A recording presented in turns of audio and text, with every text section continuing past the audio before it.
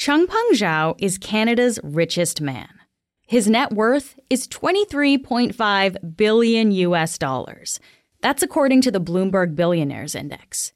And he's also the latest crypto CEO to be criminally charged in the US. There have now been several chief executives from cryptocurrency companies that have faced legal repercussions. The most notorious being FTX's Sam Bankman-Fried, who was convicted of fraud this fall. But Zhao's story is different, and the reaction from many Bitcoin buyers has been much more muted. Ethan Liu is on the show to explain why.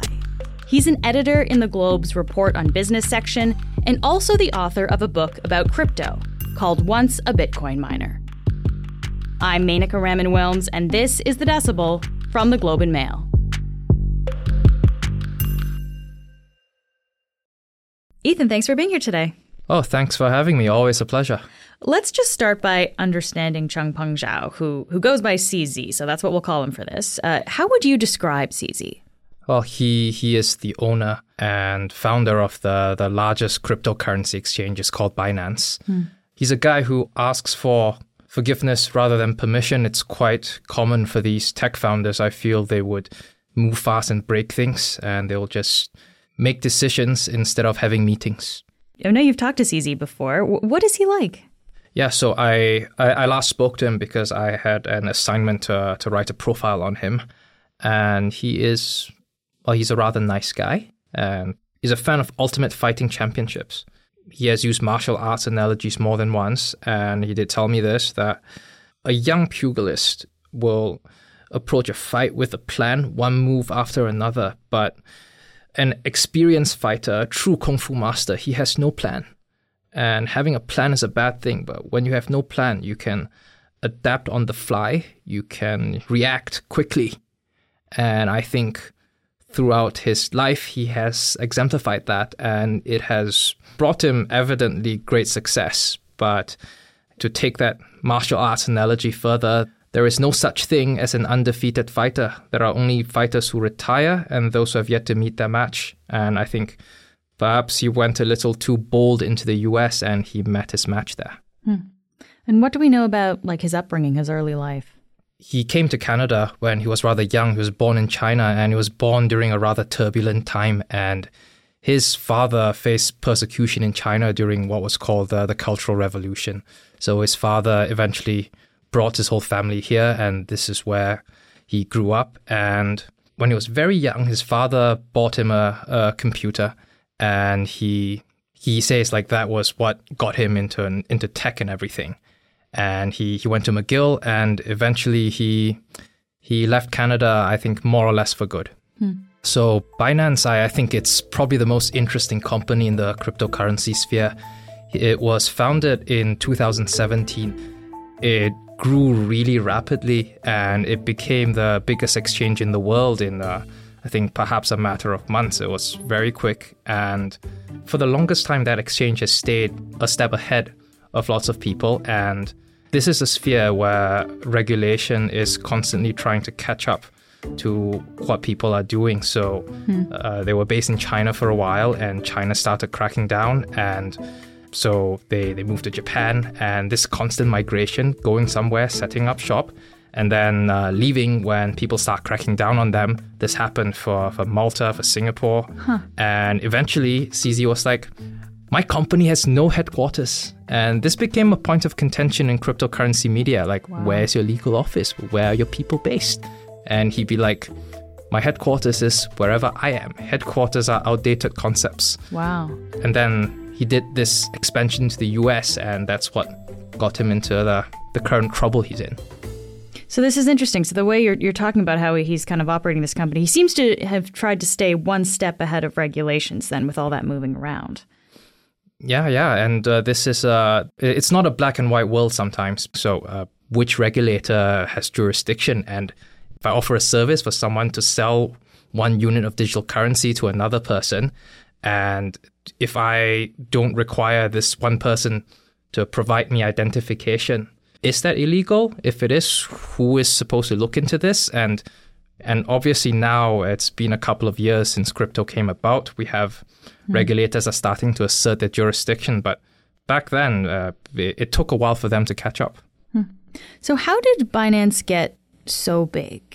Well, they basically offered their customers the ability to trade any coin. And in the beginning, and this is something that the Justice Department brought up, it allowed anyone to trade if you just sign up with an email address. Wow. So you don't need any documents. You just need an email address at first. Yes. And to give you some context, back in the day, 2017, it was known as the ICO boom. So that was when crypto companies, everyone came up with their own coin. And because, in the beginning, there was just Bitcoin, maybe there were a couple of other coins. That year, there was this big explosion, thousands of coins, and most of them are worth nothing by now. But that was a crazy period. And Binance basically offered at the time what was considered the widest selection. And I just want to go back to this idea of at the start, people only needed an email to sign up. So essentially, this is minimizing the hurdles, I guess, to sign up on this platform? Yes, it minimized the hurdles, but I guess the Justice Department would look at it in a completely different way, and not just the Justice Department, any regulator. The finance world, it is all about hurdles. And you need to know your customer, you need their identification, you need to know their source of money. Are they funneling money from terrorism or whatever? And this is how Binance got into trouble. There's also another investigation involving the Securities and Exchange Commission in the U.S. Tell me about that one.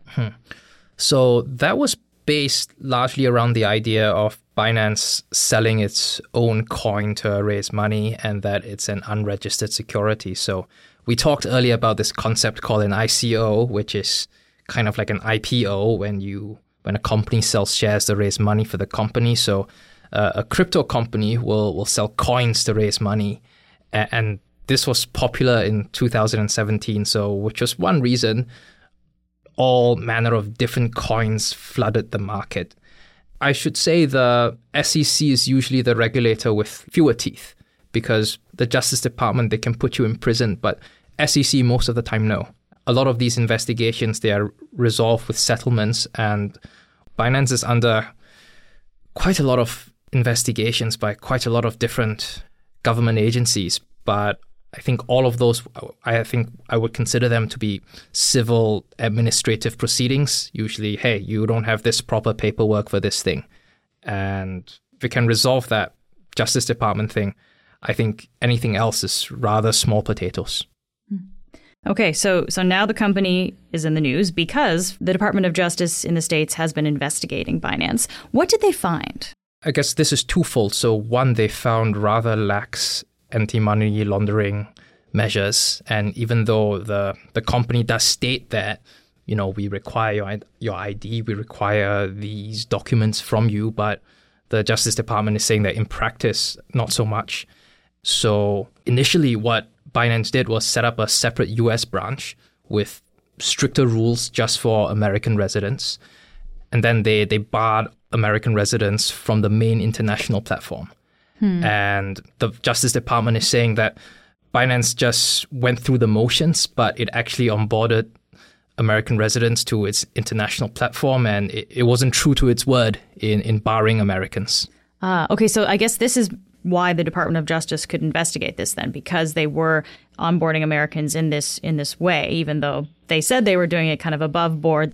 So this is an important part of why they were investigated. I also want to go back to this idea, though, that without the hurdles, kind of anyone could sign up to this platform. So what are the results, the consequences of that, Ethan? So I should say but Binance did clean up its act after a while. So the days of signing up with a simple email address, they are long gone. But as a result of not having proper anti-money laundering measures, the Justice Department says that I guess anything you can imagine, any crime that has something to do with money, the money has flowed through Binance. I think there was child exploitation, there was terrorism, and the Justice Department says the money from there, it flowed through the platform.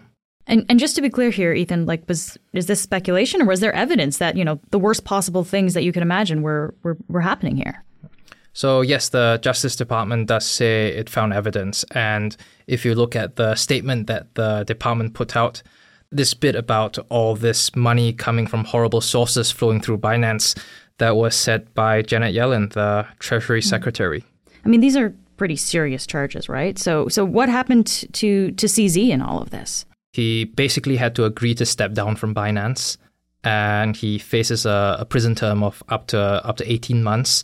There was some sort of deal done with the prosecution, and Binance, the company, has to pay like a $4.3 billion fine. To put that into context, I think some people would say Binance's biggest competitor is this platform called Coinbase. It's in the US, it's publicly traded, and I think that is the biggest platform in the US. And 4.3 billion, it's more than all the profits made by Coinbase. What does the company have to do in the wake of these charges? Yeah, the company has to submit to like a third-party monitoring to make sure that it has proper compliance and anti-money laundering measures. And very importantly, CZ cannot have any involvement in the company for at least 3 years. We'll be right back after this message.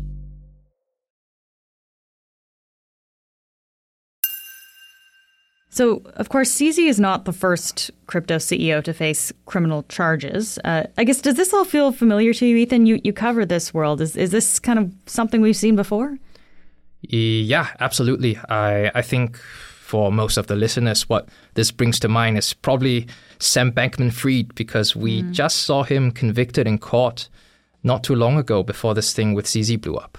Maybe from the outside, I think people would lump them together, but I should say Sam Bankman-Fried, he was a one-time prodigy of CZ. CZ considered himself a mentor to him. Oh, interesting. Yeah, but in the crypto world, what they did were very different. Sam Bankman-Fried and FTX, his exchange platform, it was accused of not having proper anti-money laundering measures as well. But what he was convicted for, and the chief sin that he did, he basically stole users' money and for his own personal purposes. That's fraud, essentially. Yeah. He did get convicted of that. But CZ, I think lots of crypto people will feel that he didn't do the proper paperwork. And maybe you can make the argument that, what he did is more systemic because Binance is much bigger, it affected more people, and all these illicit funds from all these dirty organizations flowed through, and who knows what he might have enabled. But at the end of the day, he didn't follow the finance red tape rules that many people in crypto didn't believe should exist in the first place. And I think a closer analogy to CZ might be this man called Arthur Hayes. So he's an American, and he ran this exchange called BitMEX. It was based in Hong Kong, and very similar charges. BitMEX also didn't have proper anti-money laundering measures, and they also enabled lots of money launderers. But in the end, all Arthur Hayes walked away with was 6 months of home confinement. And during his home confinement, they allowed him international travel. So it wasn't really... It's not really home confinement, yeah. I know, but it was just one trip. But, he applied, they granted him permission to fly. And after that, 2 years of probation, and he doesn't actually live in the US, and they allow him to serve his probation wherever he lived in the world. Wow. And I think probably Binance is a much bigger company than BitMEX, so he might get something worse than Arthur Hayes, but probably not as much as what Sam Bankman-Fried will get. And when we're talking about Sam Bankman-Fried, what is he expected to get when he gets sentenced? If you look at the theoretical maximum, it's like 100 years or something, and I don't think he'll get 100 years. Not many people actually get the theoretical maximum, but I think if you look at people convicted for fraud, it's basically, I think, at least 5 to 10 years. So in the aftermath of Sam Bankman-Fried's arrest, FTX really just crumbled. So what has happened to Binance since CZ pleaded guilty? So nothing at all happened to Binance, which is why I think the crypto world perceives this development as positive. Binance still stands, and none of its users lost any money, and Binance is allowed to keep operating, albeit with, a harsher eye on it, compliance measures forced upon it, but still standing. People all over the world, they are still using Binance, still the biggest exchange. But I mean, if you had your money in Binance and you're hearing this news, you must get a little freaked out, right? Did that not have any effect on people who had their money wrapped up in this? It did. And I think Binance's position, it did fall a little, but I guess it was so far ahead of everyone. Despite how much it fell, it's still number one. And there was a period there have been outflows, and Coinbase, its competitor, it does appear that it had picked up a lot of ex-Binance users. Of course, CZ is no longer the CEO, though. So who's leading the company now? Oh, it's a man called Richard Tang. He's a former Singaporean compliance person. Like, he worked on the government side of things. So he is, I would say, a bit of a dark horse. The world, even the crypto world, hasn't heard that much about him until this moment. He was hired some time ago, and Binance had been hiring a lot of former compliance people, former government people. And I would say, like, this was one of those hires, and he did rise through Binance rather quickly. And is this the fact that he is a more government regulation side of things? Is this, I guess, a signal that Binance is going to take those things more seriously? Yes, and I think there is this certain ethos in the crypto world that it is a world apart from traditional regulators. But at the end of the day, when push comes to shove, when this thing happens, I don't think there's anything you can do but to bend the knee. What lies ahead for Binance, Ethan? And I guess for CZ as well? Well, I think this is relatively positive for Binance. At least the chapter is closed, and it's closed without too much of a wound to Binance. Number one, it continues to operate, and 4.3 billion, it's a lot to pay, but it's better to pay this and continue operating and continue being the biggest, continue making money, versus being shut down or not being able to serve the US market. So that's rather positive. And for CZ, it's quite interesting that this doesn't appear to be one of those full plea deal cases where the prosecution and the defense, they came to an agreement on the range for sentencing. But one thing that happened recently was that he tried to go home to the UAE because he has citizenship there as well. And the judge at first granted this, but then the prosecution opposed this. And so he has to stay in the US until sentencing, which is in February. Where do you think crypto is going from here? So crypto is a big world, and I think full of various factions that hate each other. So it's hard to generalize one industry as a whole. But I would say all this activity happening in crypto, it's not that unheard of. There are lots of rules, and people run afoul of them every now and then. But if you look at the price, Bitcoin is probably one of the best investments of the year. It's up by a lot, and these market cycles for crypto, they come and go. And the last time we saw it rise to 60,000, that was the third time that crypto boomed like that, and that won't be the last.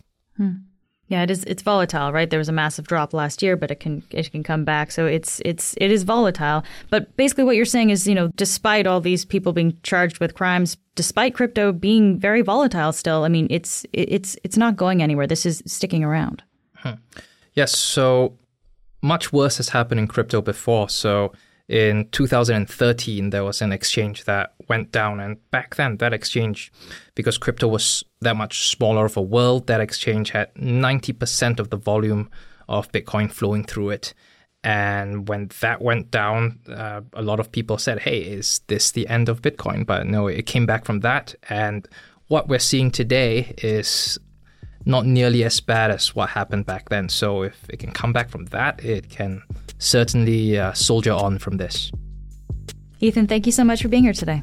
Oh, it's an absolute pleasure. Anytime. That's it for today. I'm Menaka Raman-Wilms.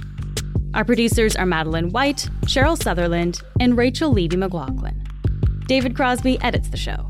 Adrian Chung is our senior producer, and Angela Pacenza is our executive editor. Thanks so much for listening, and I'll talk to you tomorrow.